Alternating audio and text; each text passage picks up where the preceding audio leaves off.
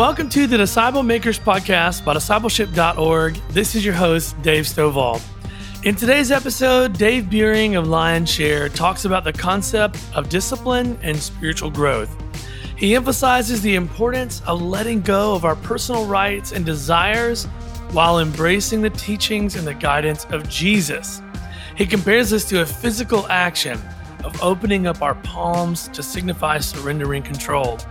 It's important that we surrender this control of our lives as a method of discipleship and as a way of just simply trusting and obeying God.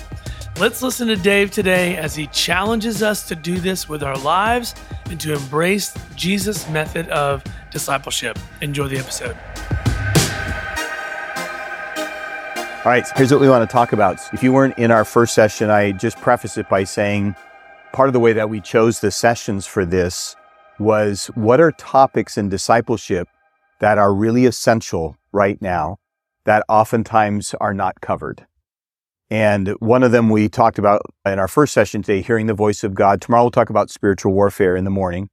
But another one that I have bumped into a lot is this. And I was 18 years old and I graduated from high school, was going to go into television broadcasting, and instead went to Youth of the Mission, was going to be there for a year, then go back to school. I ended up there 7 years, being discipled there and poured into there. And this was one of the messages when I was an 18-year-old that impacted me very deeply.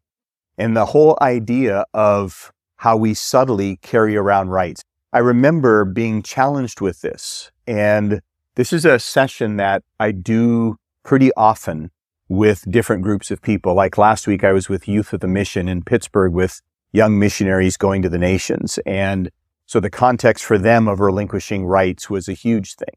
Of what are rights that I'm hanging on to in my life that hinders me. And so let me just show you this question, because this is really the spirit of it. Are we free to follow Jesus in obedience? Or is there certain things that we're hanging on to so tight? I'll go, Jesus, if you let me take this, or you let me have that.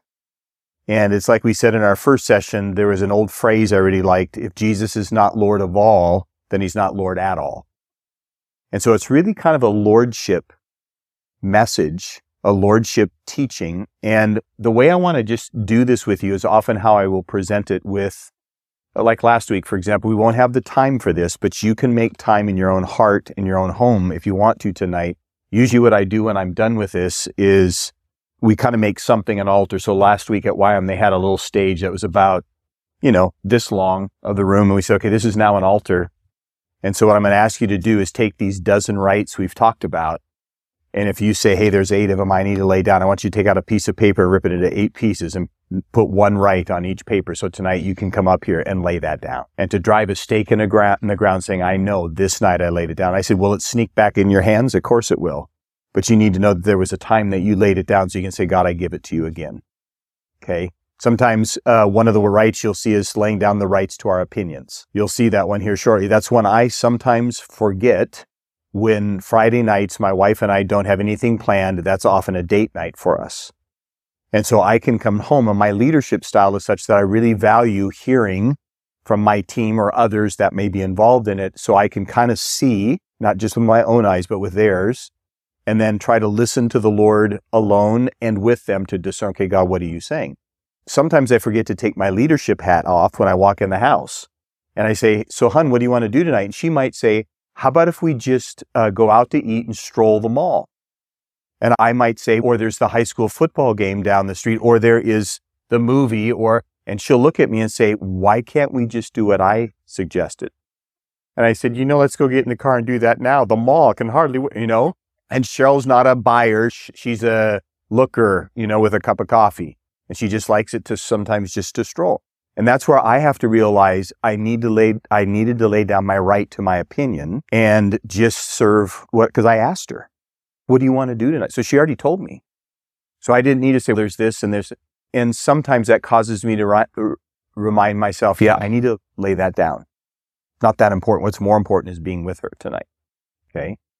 So we'll talk about that one, but I just want us to kind of recognize the source of this.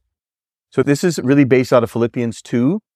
Check this out. Having this mind among yourselves, which is yours in Christ Jesus, who, though he was in the form of God, did not count equality with God a thing to be grasped, but emptied himself by taking the form of a servant, being born in the likeness of men, and being found in human form, he humbled himself by becoming obedient to the point of death, even death on the cross.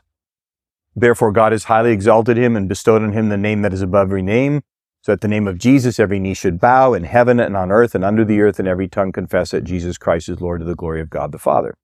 So I just want us to kind of recognize and see that Jesus, like when we're talking about relinquishing our rights, nobody had to relinquish more ever. So, I mean, it's minuscule compared to what he had to do. And while I was walking through this as a young man, I'm just going to kind of be blunt and tell you kind of how it hit me. The only right I deserve is to spend an eternity away from God. That's it. So once I realized that I don't have to worry about that anymore because what Jesus has done for me, everything is a gift. So when I roll over in the morning and see Cheryl on the pillow, that's a gift. When I get to be here with you today, it's a gift. When I get to go to serve people in another nation, it's a gift. It's not something I've earned. It's not something I've deserved. It's something I've been given to steward. So here's the grasping, here's the stewarding. And if we don't function in this way in our lives, we can subtly become entitlement driven. I'm owed this. We are owed nothing except hell. It's like, that's the reality of it. But because of Jesus, I just don't have to worry about that anymore. So the reality is, it's gratitude. These are gifts to me to steward and to be grateful for. They're not something to take and grasp and drive with. Relinquishing one's rights does not, just to start with this, does not mean a lack of caring or taking responsibility for the people and things that are in our lives. All right? The purpose of surrendering rights is not to become irresponsible. It's about having an attitude that's free to follow Jesus in obedience, living a palms up lifestyle. Okay? So the things we're talking about doesn't mean, well, I'm going home not being responsible. And that's not what we're talking about. It's an attitude of heart. Okay? And remember, we read in Philippians, have this attitude amongst yourselves that was in Christ Jesus. Okay? So here's what I want to do. I want to just go through them tonight with you, and I'm going to show you just briefly a passage of how Jesus responded to these same things. Okay? So the first one is family. Relinquishing our rights to family. All right? When I was 19 years old and my brother was 17 years old, he came over to Hawaii to Youth of the Mission where I was. He's going to go to his discipleship training school, but he came over early. About the 5th of 7 days that he was there, I got up one morning, and as I was going to the bathroom, said good morning, and he looked at me and said, Dave, I can't get up. So what do you mean? Are you tired from basketball? No, he said, I can't get up. So I had to literally physically help him up. He went to the bathroom, he laid down. I came back about dinner time because I said, Tom, I got to go do a few things. You just lay low, whatever. And Tom said, I'm not doing good.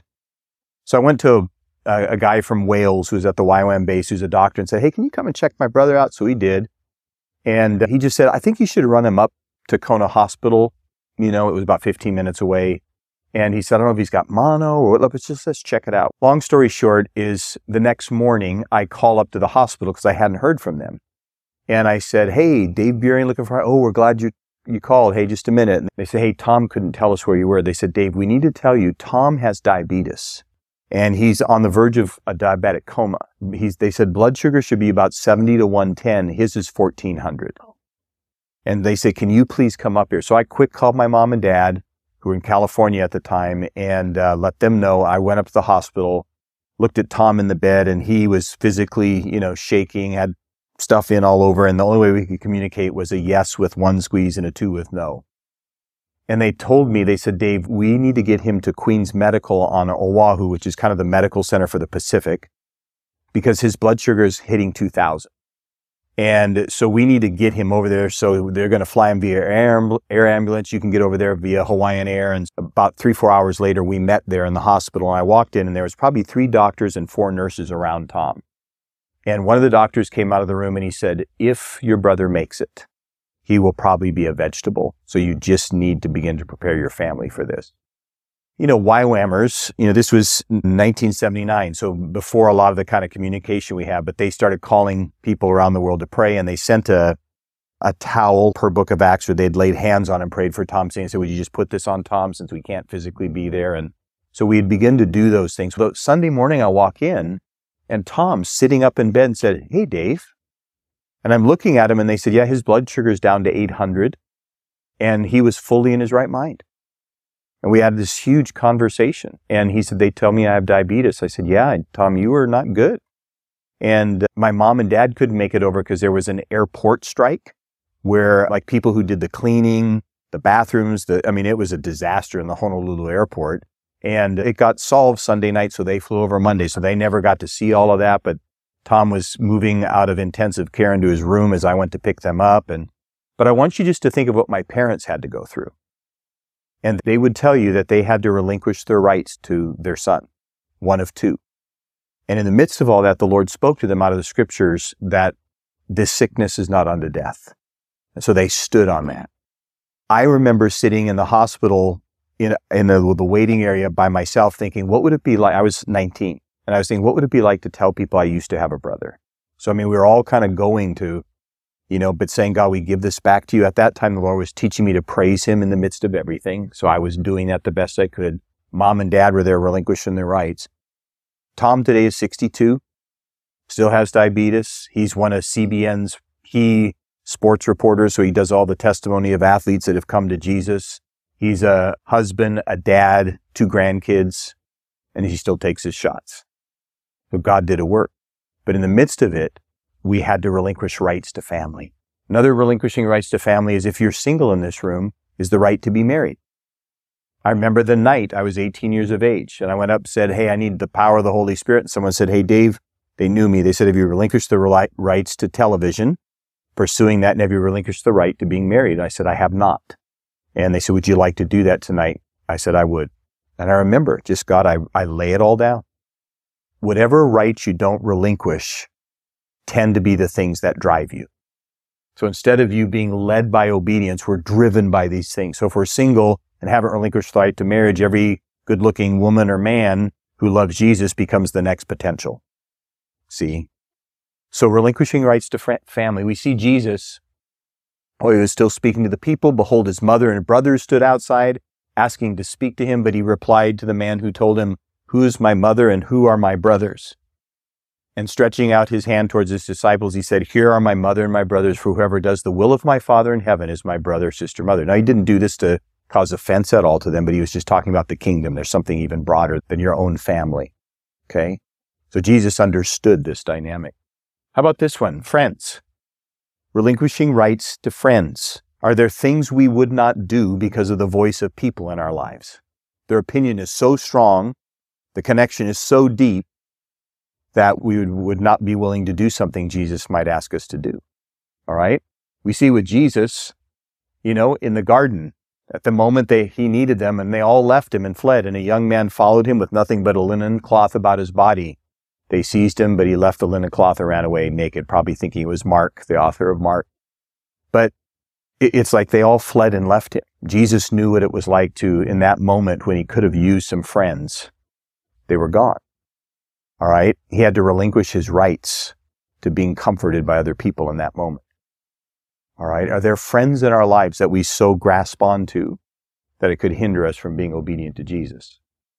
Finances and possessions. Usually I would load these with more stories, but just for the sake of time, I want to give you a sense of this for you.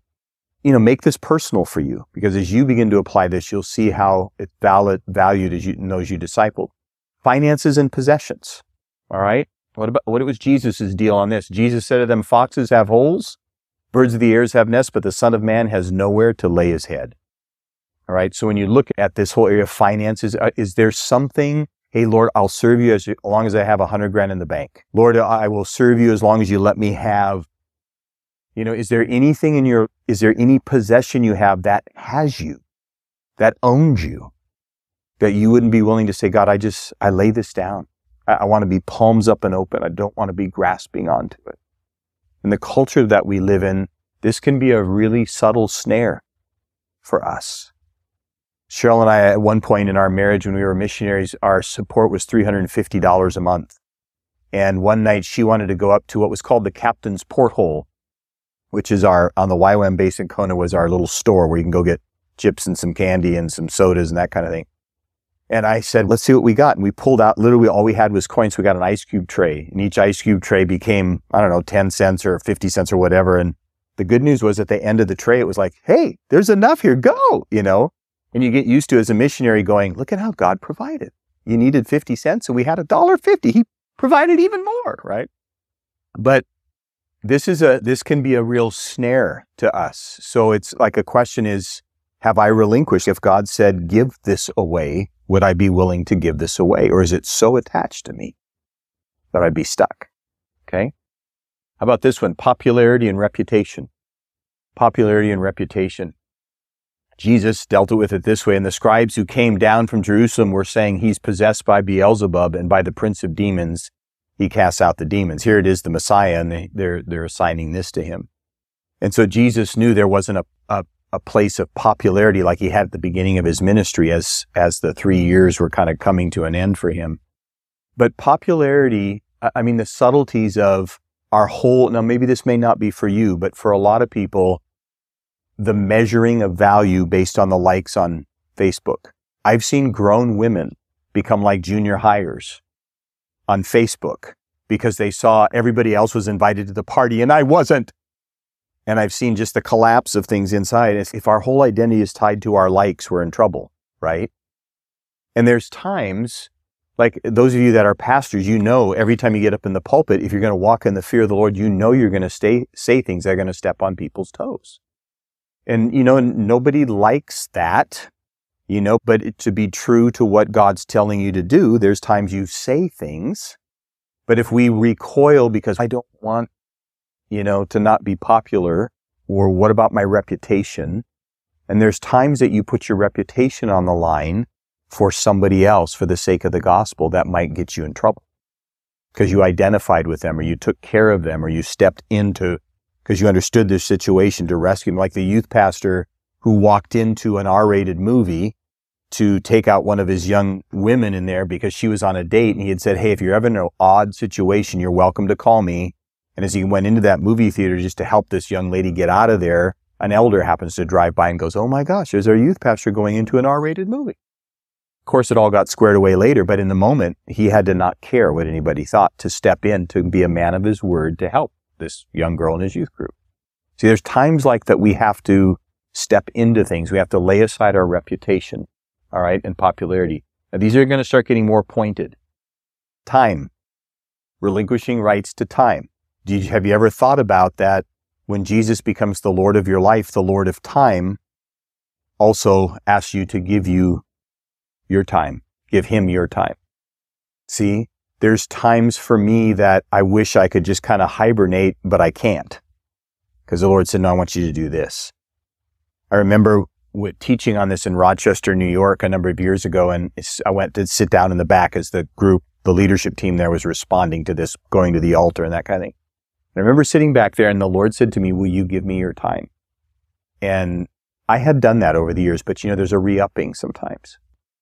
And now in my life, having 4 grandchildren, I don't like to miss their games.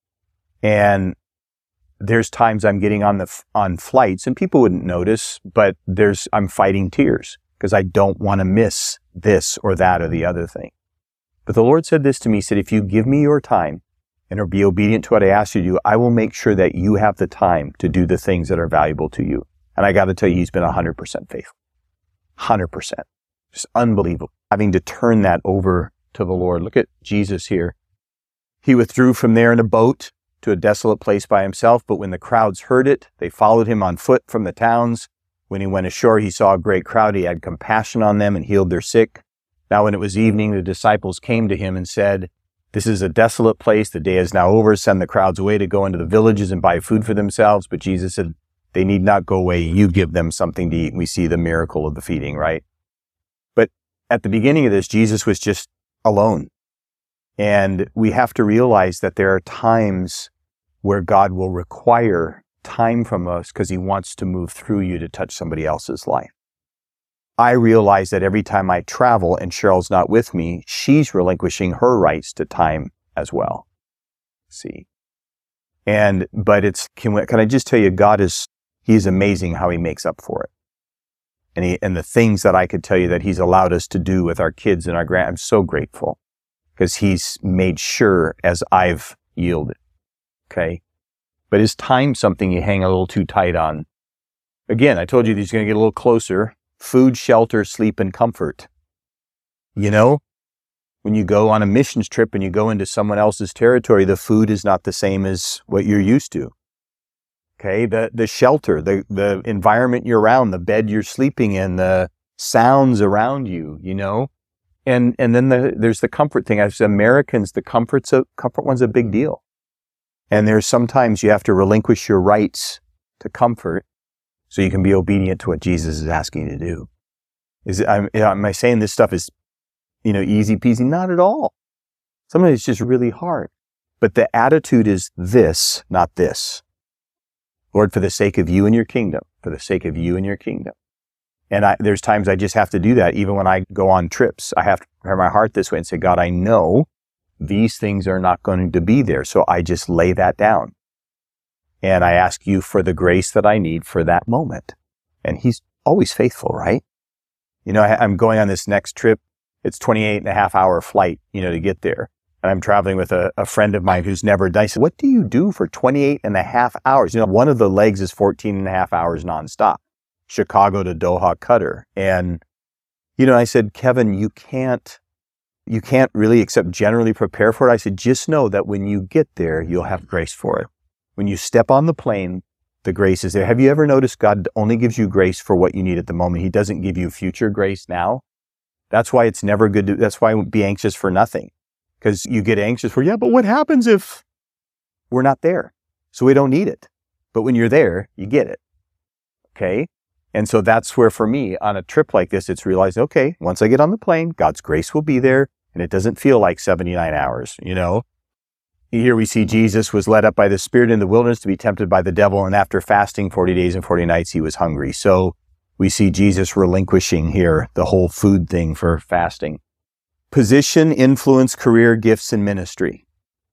Okay, let me show you this Jesus here. He did not consider equality with God positionally something to be grasped. All right?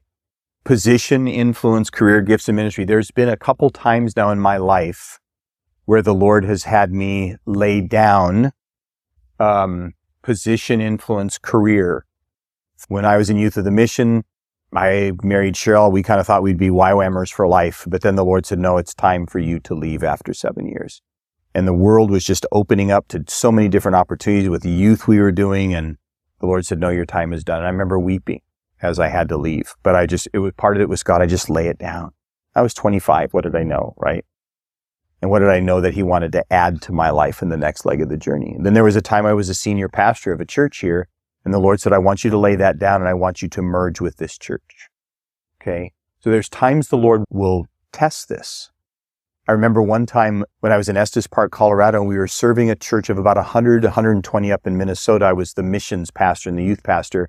And my dad had planted it. He came to me and said, would you ever consider this panel will enter standby?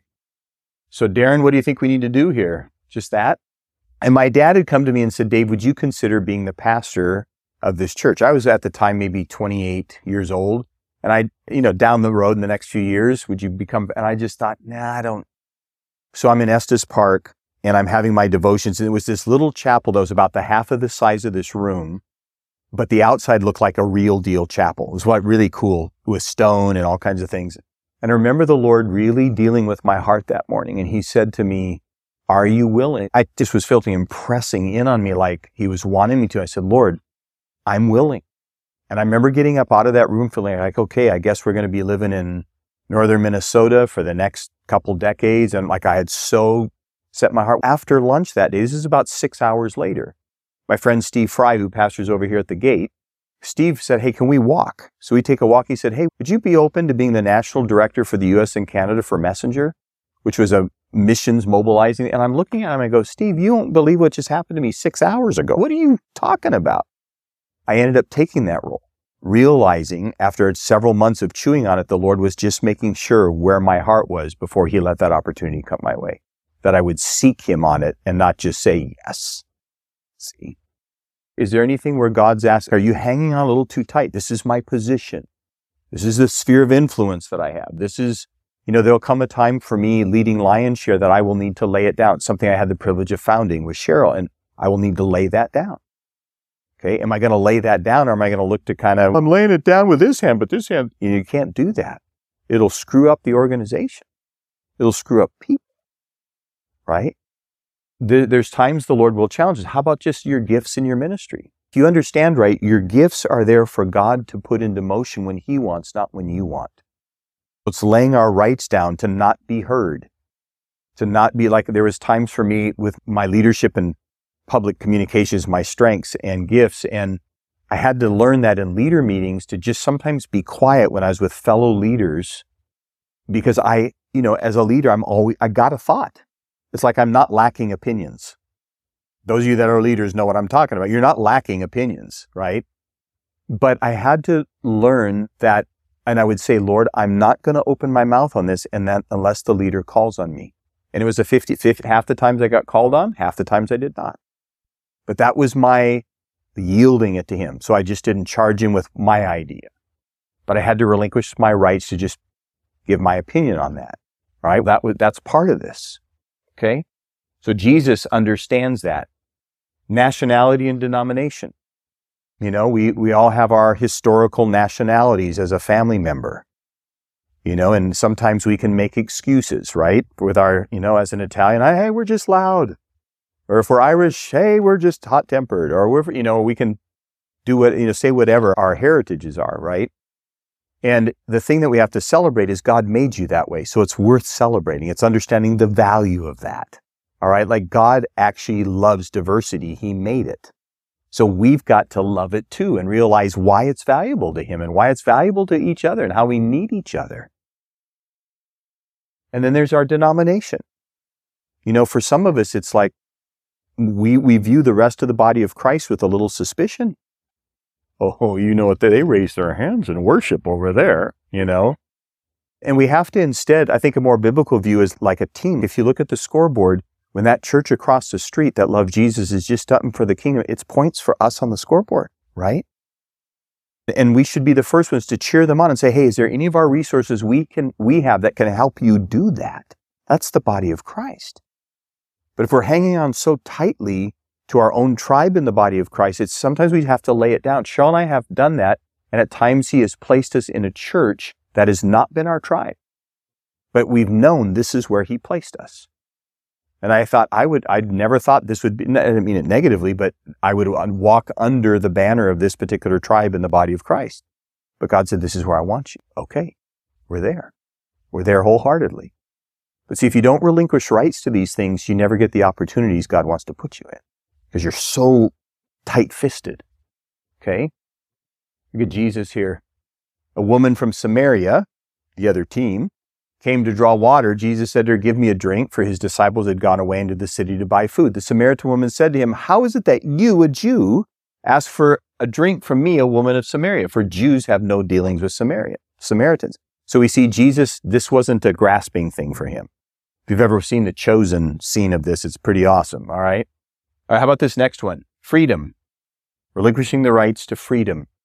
This is one that you don't really think about until you get into a situation where, like the first time I went to Nepal, they said, hey, Dave, just so you know, sometimes they come check on us and sometimes we have to shut our doors. And if a foreigner's here, you'll usually be free to go, but we pay the penalty for it. You go walking into those situations. And, it's a number of years ago, before Russia opened up, some YWAM folks felt like the Lord called them to go into the Soviet Union, and the target audience was the KGB. And that's what they got in prayer. So they said, okay, Lord, how do you want us to do this? And this would have been in the late 60s. This was not like in the open doors of the 90s. This was like hardcore stuff. I have a friend of mine that he used to take a poison pill in with him, that if he got, thrown somewhere where he knew he was going to be shot and killed, he could just take this thing and within 5 minutes he was gone. I mean, missionaries would do that kind of thing. And so they said, Lord, you're sure? Like, this isn't the enemy that's speaking to us. You're sure the KGB? And the Lord reaffirmed to them, that's the audience. I'm going to open doors for you. So once they hurdled this, they got freedom inside. And they said, Lord, how do you want us to do this? The way the Lord had them do this, let me just think of the years, 1991 and 95, I had 11 trips in and out of Russia. We were taking short-term ministry teams over there, and it was awesome. But we'd always go through Moscow. And when you're in Moscow and you go into Red Square, you go into Lenin's tomb. Have you been? Yes. In 91. Okay. And so it's heavily guarded, and you walk kind of down some steps and you kind of turn a corner, and there literally is his glass case. And you could tell it was a little bit of a face job, head job done on him, the air being pumped into it. And you walk out, and that was there at that time in the 60s. And so what happened is the Lord gave them the freedom to create a big sign in Russian that said, Jesus Christ is alive, and to go hold it right in front of Lenin's tomb. They had instant fellowship with the KGB, right? And they got pulled in and arrested. And so they knew. So all they could do is go, okay, Jesus, we're here. You assigned us this. You told us this. And so in the midst of it, so there was two of the guys, Dan and George, really dear friends, but they separated them, and then they tried to lie to each other about the other. And they couldn't figure it out when George said, my friend Dan, he's just not like that. So I'm sorry, I don't believe that at all. They couldn't figure that out. And they kept going on and on, and they knew they weren't getting anywhere. So they had opportunity to present Jesus to them. And these guys were like, they didn't know what to do with them. So they said, get out of here. And they had all these tracts. And they said, what do you want us to do with these? It doesn't matter. Would you just leave? Like, they got kicked out of the KGB because the KGB didn't know how to deal with them. So they went all over Red Square and handed tracts out all over, unhindered. But that would have never happened if they hadn't relinquished the rights here. This would be, though, for us today to give a feel to it, is if the days that we're living in now, if, your pastor walked in and say, hey, our elders have just been fasting and praying the last 3 days. We feel like we're supposed to send a short-term team to Hamas. Who wants to go? You know what? That meeting I have, I'm moving it up. See you later. But that's the feeling, like to catch the emotion of that reality. Okay. And this is one, as Americans, we don't deal with a lot, but sometimes God may put you in a setting where maybe the Spirit of God will remind you in that moment, hey, just do this. Because if you relinquish it on the front end, then you know grace for it in its reality. Okay. Here's Jesus on this. While he was still speaking, Judas came, one of the 12, and with him a great crowd with swords and clubs from the chief priests and the elders of the people. Now the betrayer had given them a sign saying, the one I will kiss is the man, seize him. And he came up to Jesus at once and said, greetings, Rabbi. And he kissed him. Jesus said to him, friend, do what you came to do. Then they came up and laid hands on Jesus and they seized him. He had to, like we know Jesus could have just gone like this, right? But he relinquished so that he could do what the Father had asked him to do. And it wasn't easy. Okay. All right. Here's the one we mentioned a little bit ago, opinions. I know this is probably not an issue for anybody here, but let's just kind of pretend. All right. How about this one in Jesus? Speaking of this season of his life, and the high priest stood up in the midst and asked Jesus, have you no answer to make? What is it these men testify against you? But he remained silent and made no answer, relinquishing the right to give his opinion and blow them out of the water. Where in your life has your opinions caused division in relationships? Think about that a minute. Sometimes our strong opinion has so divided a family member, a friend, someone who's lost, who needs to be found, another member of the body of Christ. And sometimes it's been our opinions that has brought that effect. Where do we maybe need to say, Jesus, I lay down my rights to my opinions? Does it mean your opinions are wrong? I'm not saying that, of course not. Especially if it has to do with the gospel. But have we so isolated a child because of something they have done or said or a chosen lifestyle they have that we've just isolated them completely? That the Jesus that you love, they wouldn't want to have anything to do with because of the way that they have been treated by you. Because sometimes we have to say, it doesn't mean your convictions change, but it's a matter of seeing where they are. And unless we're willing to lay down the rights to our opinions, we can come in like gangbusters and feel very righteous about it. But you look at the fruit of it and it's a disaster. Where might God be speaking to us to lay down the rights to our opinions?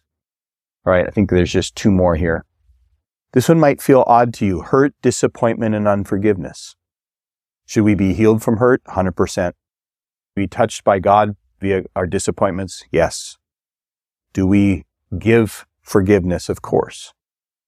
But do you realize how often we make these things part of our identity? And it's the relinquishing the rights to our being identified in our lives as the victim. So often we can be comfortable saying, this happened to me. And that becomes our whole identity versus I'm a son in the house of God. I'm a daughter in the house of God. It doesn't mean we deny these things, but it means have we worked them through in our lives enough that we can say, God, I relinquish the right to being identified as that all the time versus who it is you've made me to be. Look at Jesus here on the cross. Jesus said, Father, forgive them, for they know not what they do. He, in the midst of all this, where he had been really sinned against, was not going to let this thing become his, only part of his story. So this one can be a hard one. And you have to be honest with yourself and say, is there a part of my story that I really like the sympathy? I really like the people going, oh, I'm so sorry. That's become so central to us that it feeds and nurtures us that God's going, that's not how I want you to be fed and nurtured. There's other ways to do that. So sometimes it's laying down our rights to kind of being the victim. When I share this in a Youth of the Mission setting where last week I had people from all over the world there. And, like the Europeans, they will come up to me after and say, Dave, I had a 13th one. I said, what was that? And they said intellectualism. Because they said in our culture, it's the value of intellectualism over faith. That if you can't figure it out from A to Z and put it in some kind of a system, it's not believable. And they said, we realize that Jesus has his own system, the kingdom, and that sometimes there are things you have to just walk in faith in. And so they tell me when I was laying my rights down, that was one of them that I added that you didn't have. And different cultures will do that. All right. Here's the last one we'll kind of touch on tonight is our future. Relinquishing your rights to your future.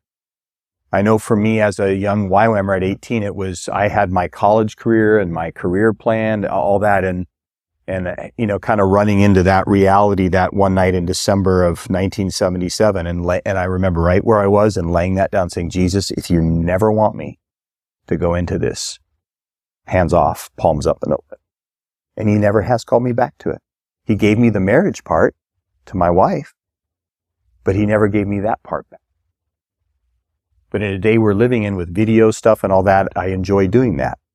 But it's never been in a television, this was before the, ESPN days. It was all that. My journalism teacher, when we were all seniors, I was the sports editor of our paper. We had a class of about 600, so our school was big. And she would prophesy, which she wasn't, but it was her way of saying, I think Shelley, who is our editorial editor, you're going to do that. And Bob, the photographer, you're going to. And she said, Dave, I think if you keep going, within the next 10 to 15 years, you'll be the new host on the Today Show. Oh, is that right? So she was really disappointed when she heard I was going to YWAM. And I reached out to her about 13 years ago in 2010, and I sent her, and I found her on Facebook. I thanked her for her investment in my life. And she heard that I had written a book, I could tell she took great delight in that, because I said, I learned some of these things from you, and here I am years later, this is what I've done. And I could tell that was a good thing, because she'd made an effort to help me get to the University of Minnesota, and she was really hoping I'd pursue journalism and television and that kind of thing. But I remember that day so clearly, I just laid it down. It was literally like that. I put it down and I never picked it up. And here's the thing you guys have to realize, and I know some of you know this, but when you put something on the altar, it's hot. You can't put it on there and go, oh. And so it's surrender. It's literally, God, I surrender that to you. I take my hands off of that, and I'll wait till you want to put something in my hands. Okay? So here's Jesus.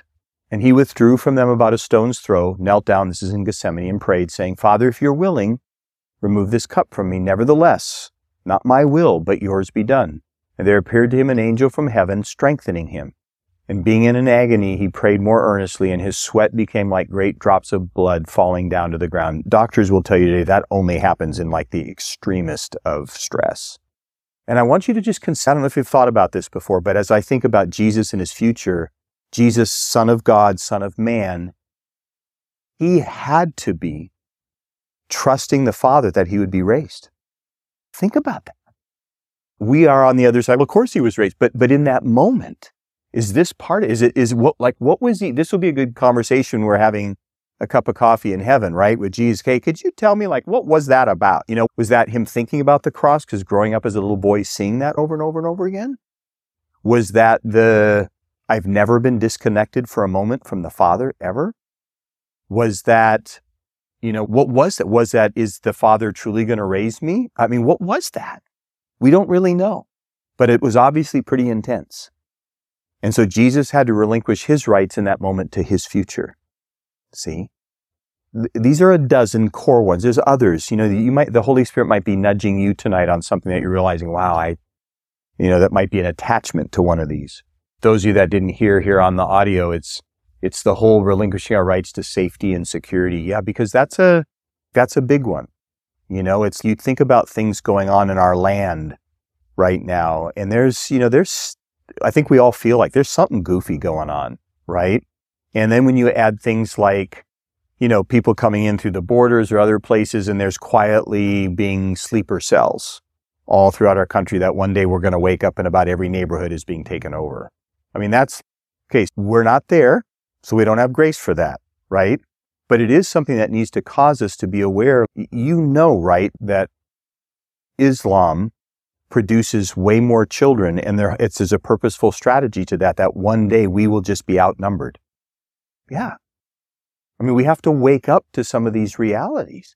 We have to realize this isn't a negative thing at all, but just again, a reality that probably somewhere 2035-ish, so only 12 years or so away, we may be the largest Hispanic nation in the world. That's true. There's nothing wrong with that either. It's just a reality that we have to understand. And, there's things changing in our nation. And this is where we have to be able to say Jesus. So for me, we've got a copy of Discipleship Journey that will be out shortly in Spanish. Why? Let's start discipling Spanish people so that if we're led by more Hispanic people, it's maybe even more godly than we have now. Yes, sir. Let's go there, right? Let's bless, let's serve, let's let them have godly wisdom. Let them give. But see, if we don't relinquish rights to those kinds of things, they can just, where does that fit into be anxious for nothing, right? But relinquishing rights, you know what it is, right? It's that issue that happened in the Garden of Eden called control. And human beings still wrestle with control. And what it is just saying, you're in control and I trust you. P-brain doesn't understand, but I trust you. Okay? And that's all part of it. Okay?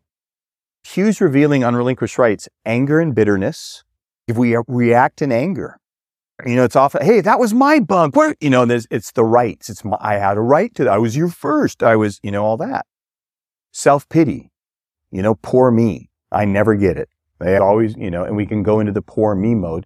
Or there's the control manipulation thing that will control the situation through manipulation so that we don't have to deal with the realities of what's there. Okay. And as I stated to you earlier, whatever rights you don't relinquish to God will subtly drive you. And so it's one of the ways you can kind of tell, okay, I see this thing of got to have a new car, got to have a new car, got to have a new car, got to get a promotion, got to do whatever it is driving us. I mean, it could be a possession, a person, a position. It could be all kinds of things. So if tonight, like, what is the Spirit of God kind of with his, elbows lovingly in your ribs, what's he highlighting to you? Okay, if we were to have a time tonight and say, okay, this is now the altar, take out a piece of paper, write down, what would you be writing down tonight? All right. And so this is an opportunity for you, even this evening as you go to bed, to just even to say, Lord, I just want to let you know, I turn these things over to you. I want to be available for Jesus and his kingdom. Okay. What's walking healthy look like? So the opposite of this is living palms up, right? We've been talking about that. It's just, okay, God, palms up. I just give this over to you. Okay. It's abounding in thankfulness. It's realizing I'm not owed anything. So whatever comes into my life today that I can be fully present on. Do you realize that if you're not fully present, you don't get the mental, emotional, and relational benefit of it? And you start creating, if some of you feel disconnected, like I should be being impacted by this in a greater way, what's happened is we haven't always been fully present. And we kind of lose an edge of being able to really take that thing in. Like it might sound funny to you, but there are moments for me around sports events that have been fun for me with my kids and grandkids. That if they would look at me, and they don't at that moment, but I'm fighting back tears because it's just a fun moment for me. A couple weekends ago, we took our grandson Buehring to his first University of Tennessee football game.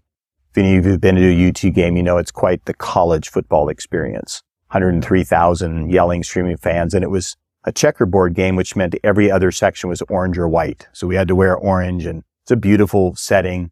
The power tee opens up from the band with everybody yelling Rocky Top, screaming at the top of their lungs, singing Rocky Top. And I'm just looking over at Buehring, who's a 9-year-old, and he's just taking this all in.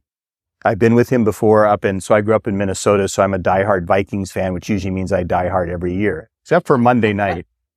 So when they opened the new stadium up in Minnesota several years ago, I had a brick made. They have a Viking ship that's really cool at the front of the stadium, and the deck is all bricks with the names of Vikings fans on it. And so I put Go Vikings, David, my son Ryan, and Buehring. And so when I took Buehring up to the game with Ryan, he found his brick with his name on it. See, that's part of discipleship of football, right? Yeah. So he goes, so he knows where that is. So when we went up for a second year, he knew where to go in the area that he could find his brick. See? And those are precious moments to me because it's something that for me growing up, baseball, basketball, first time I ever heard God's voice that I can remember, I was 10 years old, and in Phoenix, Arizona, they had at all the McDonald's, those barrels that were like this that you would put cards in, you spin like this. So they had those in all the McDonald's, and if you were 12 and under, you'd write your name on it, stick it in there, and for every one of the 41 home Sun games, they would pick out 10 kids to come to the game. I won that, and then when you show up at the game about an hour early, they picked 2 out of the 10 out of the hat to be an official bench warmer, and you sat on the bench with the team for the game. I go down there, I'm one of the 10, and that night, it's the first time I ever remember an impression from the Lord. I felt when I went to bed that the Lord said, you will be on that bench tomorrow night. And I was like, what was that? I didn't hear anything here. It was just here. So when they first picked first one, it was a young girl, and so she was going to be, so there was one of, it was 8 of us left. And when they picked my name, I just remember thinking it was my first kind of connect. And sitting on that bench. And so sports has always played a fun role in my life, whether playing it or being in these things. So when I'm with my kids and grandkids and there's kind of a memorable moment, a last minute win, I find myself like I'm so enriched by the fun of the moment and being present, and they get to do this with me. I find myself fighting back tears. But I realize I do that because I'm present. I'm being present. Everything else in my life is shut out except for being in that moment with them. And if you don't do that, you don't get the fullness of that impact, mentally, emotionally, spiritually, relate, all of that stuff. You got to be present. Okay? So it's abounding in gratitude for and then it's stewarding the areas of obedience. Like, what does God ask me to do? So that's kind of what, if we're saying, what does the opposite look like? It's palms up, abounding in gratitude or thankfulness, and stewarding what God has asked you to steward. Okay? So let me just open it up. We just have a few minutes left, but for questions. And do you understand why this is so important in discipleship today? If you don't teach this, it leaves a whole category out of surrender. It's an expression of lordship that makes it real practical. What does lordship really look like? Okay. Questions. What things maybe are on your mind here? So the question is, what happens when you're in a setting or a church that is very different than maybe what you're hearing or maybe even would hope it to be? You would like it to be, yeah. So for me on that, it is that same thing, because here's the thing, and those of you that were in our first session today, you heard me share that Cheryl and I will do prayer retreats where we'll seek the Lord. So it's once we've sought the Lord and we know where we're supposed to be, we're good, regardless of what happens. And so it's settling, because it's like, I know the Lord could change assignment, but I'm not going to sit there, sweating it out or asking him to, we're going to be faithful with where he's planted us. And I would also say for me, it's like, how can I know the Great Commission is true. I know we're supposed to make disciples. So how in my neck of the woods is God asking me to do that? So that's where I go and I ask that question. Sometimes when we're dealing with, I was in Cleveland in September with a church that is beginning to move towards disciple making. I love it when the senior pastor is on it, because you can go so much further, so faster. So I don't know so bring me back to to this here in a minute, but I don't know that you know this. I don't know that the story gets told very often anymore, but the very first meeting that we had was in January of 15, and Bobby, here in this church, in the other building over here, brought in 10 of us who were disciple makers. Gabe was here, I was here, a guy named Bill Hull, who is an incredibly godly man, respected guy, Jim Putman. Some of you have met Jim from prior things. There were others, 10 of us. And one of the things he asked us to do is he said, when you come, would you all be thinking of, what do you think the greatest hindrance is in the United States to disciple making? On the second day of our together, he had the sticky pads on the wall, and he said, okay, let's open this. Bill Hall opens it up with this salvo. He says, I think we're trying to disciple people in our churches who aren't even saved. If the Spirit of God isn't in them, change can't happen. I mean, that was like the starting point. It was like, wow, okay, And then, it kept going. Well, when we were done, Bobby said, okay, now lay down your opinion and your thought, which was good, by the way. But what are we saying, the 10 of us? And here's what it was. The greatest hindrance to disciple making in our country is senior pastors. And many of us had, myself included, served in that role. And here's what was meant. And this is a fact. 80 to 90% of senior pastors in America right now have never been discipled. That's a fact. And so because of that, everything gets relegated to the education department or somebody else. Okay? Our former senior pastor came to me 2013 or 14 and said, Dave, I was never discipled. I love what you do. I'm with you in it. But he said, I don't know how to do this. And I said, tell me why. He said, the guy that discipled me, which is a pretty well-known figure, discipled him. He said, every time I came to him as like a former drug addict that was now in a Bible college, and I asked him a question, he gave me the same answer. I said, I'm not following you. What do you mean he gave you the same answer? It was the same answer every time. I said, what was it? Just go read your Bible more. And so this dear friend of mine is a machine in the Word. He truly is. But he just said, I don't know how to do this. That's not uncommon. I will meet, particularly those that are, I would say, 45 and older, that I meet, they will look at me and say, Dave, I don't know how to do this. And it's because they'll say, nobody did it for me. Do you know that in seminaries, there's not even a disciple making 101 course? It's not there. It's just not there. And so please don't use what I just said against a senior pastor. Just be aware and have compassion and realize if you're in a setting, it's like coming alongside of them to be able to say, how could I help you in disciple? This is part of what I do. How could I help you with that? See? And oftentimes in churches, when I'm invited in, I look for this. It's like, where is that already happening? Is it in the youth? Is it with women? Is it with men? Is it with couples? Who is doing? And if none of them are, then usually we pick one. There's a church up in Pittsburgh we worked with where the men went nuts with it. So much so the senior pastor got on the phone and called me and said, well, hey, what have you done with our men? We need our church to do this, right? And so you run into those kinds of things. So you just look where the life is. Where's the hunger? And, this is not a disciple making course, but let me just close this by saying, look around you within your sphere of influence. If you're in a situation like Scott's described, and ask this question, in whose ears are my words big? Let me say that again. In whose ears are my words big? In other words, in whose ears do my words actually have weight? They actually listen, do it, and come back for more. That is the Holy Spirit. I don't want you to miss this. You say, I don't even like them. I don't want you to miss this. This is the Holy Spirit giving you unique favor to speak into their life. Change it into a disciple-making relationship. Okay? Pay attention. In whose ears are your words big? Yeah. It's like the reality is we all wish our words could be like anyone in this room. You might say, I wish my words were really big with the president. I'd like to mention a few things to him or the governor or the mayor, or whatever the case may be, right? But if you don't have that relationship, you can't do that. But you do have relationships, and you have to realize that if you try to speak into someone's life where you don't have that favor, it's not going to go well. So start with, where do I have favor? And you might think, oh man, the only one I can think of is my younger brother. And he's kind of a pain in the rear end. But what if younger brother, 30 years from now, is known as the Hudson Taylor of Iran and has Iran being the most Christian nation in the world because what God poured through him? And it all came because you discipled pain in the rear end brother, who's no longer a pain in the rear end. He's a pain in the devil's rear end, all right? Because you poured into him. So it's a starting point when you're in those kind of settings to say, okay, how could I contribute to the Great Commission where I am? Because You might be the fire starter, right? You might be the torchbearer. Yeah. Are you guys tracking with me on this? So I just want to encourage you, the best way to get it is for you to respond first to the Lord. And it will help you. But just know that people you're discipling, sometimes this is where they're stuck.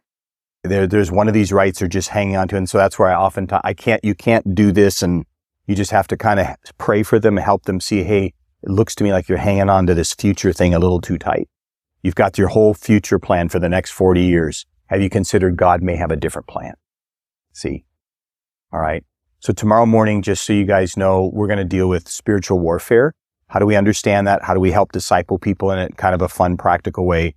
And then our second session tomorrow will be on how do we help shape the next generation?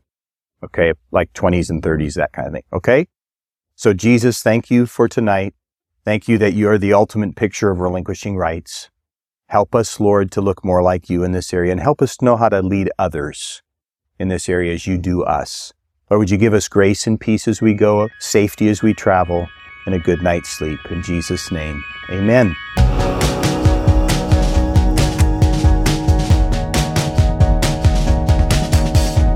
Thank you so much for listening to the episode, everybody. Up next, we've got more from Dave and Lion Share, so make sure you hit the subscribe button to this channel so you know when I release it. And also, we have some video content up on our website. I'm going to drop a link in the show notes. This is video content from the city tour that happened here in Nashville. So you can go watch some of those videos that we have turned into podcast episodes here.